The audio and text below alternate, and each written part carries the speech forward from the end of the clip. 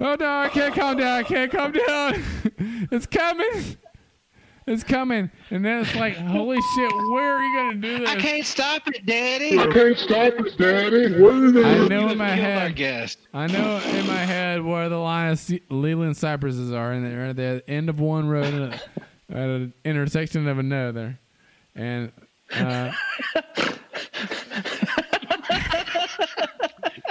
which I'm pretty sure that's the way it works every time, but actually this really might be the best time to do the podcast. So here's the intro music. What up? I'm gonna add the music. So it's episode 21 of the Minefield. What up, y'all? I've got some special guests here tonight. I'm really excited about having them.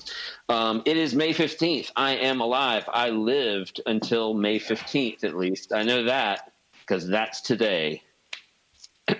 Anyway, so if you're a listener to this podcast, what we're all about. We're a mindful meditation, true crime podcast. So we focus on that. We're actually interested in possibly transitioning to an ASMR style podcast where I'll eat and do things on a microphone and jack up the volume.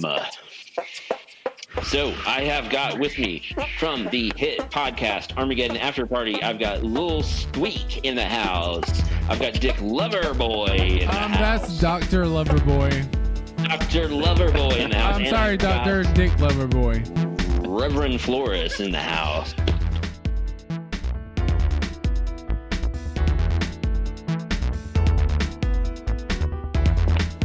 Hey guys. Hi. Thanks for being on my podcast. Thanks for having us. Thanks for being on my podcast. I don't know how you guys are feeling during this time. This little unpleasantness, this COVID time, and I'm trying to work with people on creating. Basically, I have certain meditations that you can do that will keep you safe from COVID, and you won't have to you can go mask free. You can, I haven't washed my hands in months since I started doing this meditation. No shit. And I'm fine, and I've been fine the entire so anyway, we've got there's some cool stuff. That's of course in the HD. I have a Minefield HD program, and it's a paid thing. That's what those are the people who get the COVID cure. The COVID wall is what we call it. But I have been trying to, in moments of anxiety lately, I've been trying to focus on relaxing my stomach, which is one mindful sort of thing you can do in a moment of anxiety is when you're in that moment, if you think about the state of your stomach, we suck in our stomach, which makes our lungs smaller. We start taking smaller breaths. Oh. It adds to the anxiety. So what I try to do is make my stomach as soft as I can. And I exhale and just make it so you're putting your hand on your stomach and you feel it go really, really soft. Oh, yeah. When you take a deep breath. Oh, yeah. I like that. And I realized that, it's not the only thing that's soft right now. Yeah. So anyway, that's what I'm focusing on doing. I've been anxious about this whole thing. And what about you, Florist? Are you working? Yes, working from home and then rushing to get to the end of the day when I can drink on a Tuesday. It's just ridiculous. I don't know why I'm drinking every night, but it helps me sleep, apparently. I know why. Uh-oh, we've got an answer on that question about why he drinks. Dr. Loverboy, why does he drink so much? Because it makes you feel better. That's right. That is right. There's a hole inside of us, and I fill it with Doritos and reefer. Reverend Florist, is currently filling his with alcohol to try and numb the pain, I assume, to fill the hole inside of him, or to quiet the COVID demons at the door, scratching at his earlobes. Will we ever know? Probably not. Probably not. I, as well, am trying to fill mine with all of the things that I can find. So Little if Squeak. anyone Little wants to Squeak send is anything this way, actually. just saying, Little Squeak. Little Squeak is out. Little Squeak and I are in similar positions because my job has gone away basically for the most part in this COVID nightmare. So I'm doing a lot of like weightlifting and like long distance running and a lot of like volunteer work and basically like donating a lot of things to charitable organizations. How much plasma have you given away since the bid started? So much plasma. Actually, I have maxed out. I'm the first guy, at least in the I don't know locally. I don't want to make it like it's not a competition, but I've basically given more plasma than anybody at least at this. You got one good plasma. Yeah, and I'm just got good plasma. So I've been just using that time to try and.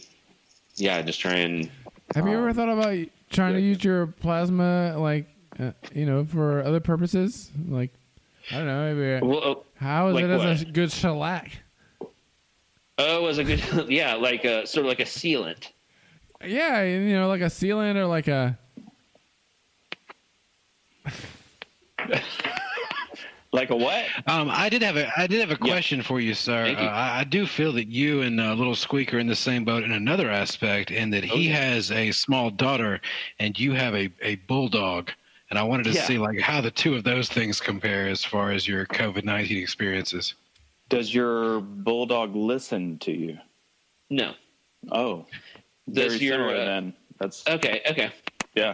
Yeah, I have an thing. old bulldog who lives with me. Because you will randomly like piss and shit. Yeah. In your house. Yeah. Feces. There's a lot of feces involved with.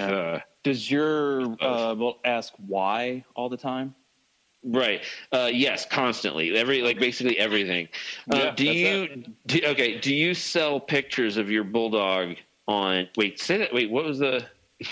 What were we doing? We were doing like a combo.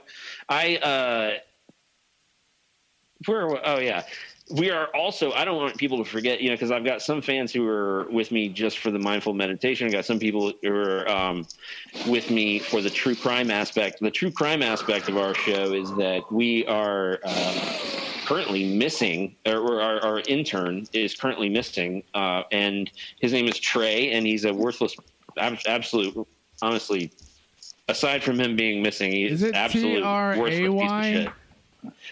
Trey. It's so fucking annoying. And anyway, that is annoying. You have an intern? I have an intern. I had an intern who went missing. Damn. He helps me with the podcast. He is absolutely worthless. Like he went missing, and I feel bad about that and all. And to his parents who are listening, I am sorry, and I'm obviously doing what I can to try and like find him if I can. If I don't, I'm not gonna lose any sleep over it. But he was shitty. He was a bad intern, and he was bad at what he did. And so he's missing. Shit turns. Yeah, and he so I have partnered with weedmaps.com. We are trying to track Trey's phone because as he moves from city to city, I don't know if someone is.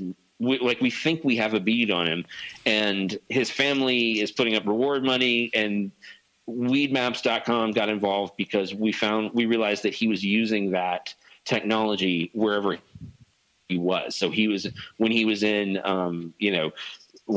Denver, he was on weedmaps.com, and so we started tracking him. The guys from weedmaps.com got involved, and they wanted to sponsor it. They're big fans of the show. And so I said, yeah, I'd love to have you guys involved. And so we're still looking for Trey. If you see him, and let the authorities know. But I will say this: if you see him and you forget to tell the authorities, it's probably not that big of a deal. Could you? What does he look like? Who do we look for? What should we look for? He is a 22-year-old white male with brown, shaggy hair. Yeah, he's got a mustache, or he's got the beginnings of a mustache, and he is likely wearing a. What was the last thing I saw him in? I don't even. I mean, I haven't. The last 2 weeks that he worked here, I didn't look at him. Like I couldn't even look at him. He was so worthless, and I was so pissed off that he would come in. I would hear the door open, and I would just turn, and then we'd do the show, blah blah blah, and then I would just kind of wave him away at the end. Yeah. Like I said, I am really sorry that he's missing. I hate that he's missing. I feel like he's fine. Ugh. Those kind of guys, they just they're resilient.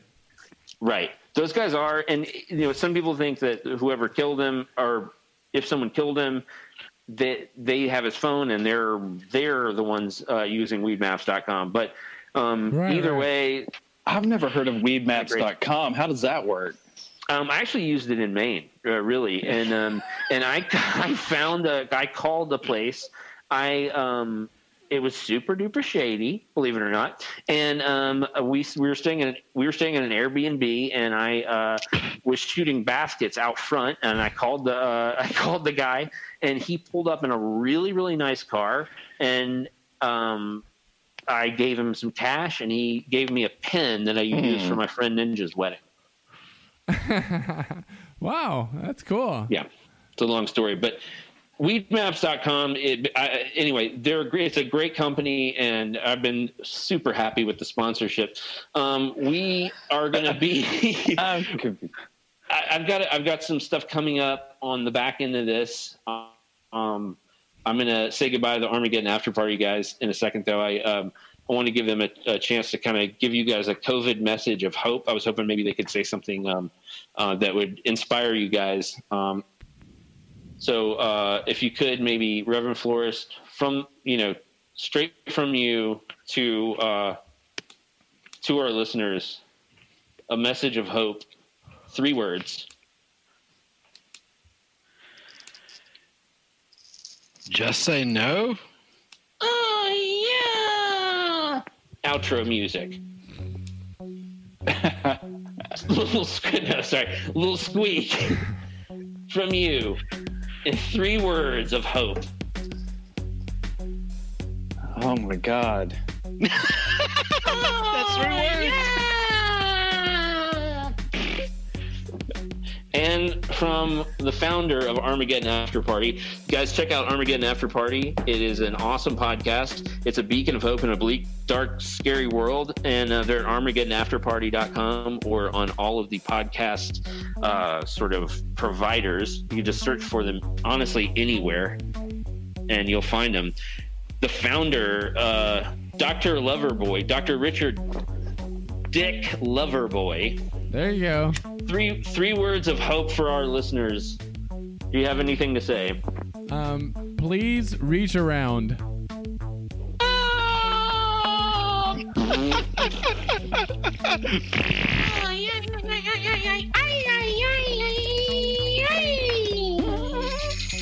All right, goodbye, everybody. Thanks a lot. Goodbye. Sorry. See you guys. I'll see you guys next week on the Minefield. Cool. Thanks for being on my podcast, guys. Thanks for having us. No, That was awesome. Thanks, man. That was fun. No problem. Yeah, it was fun.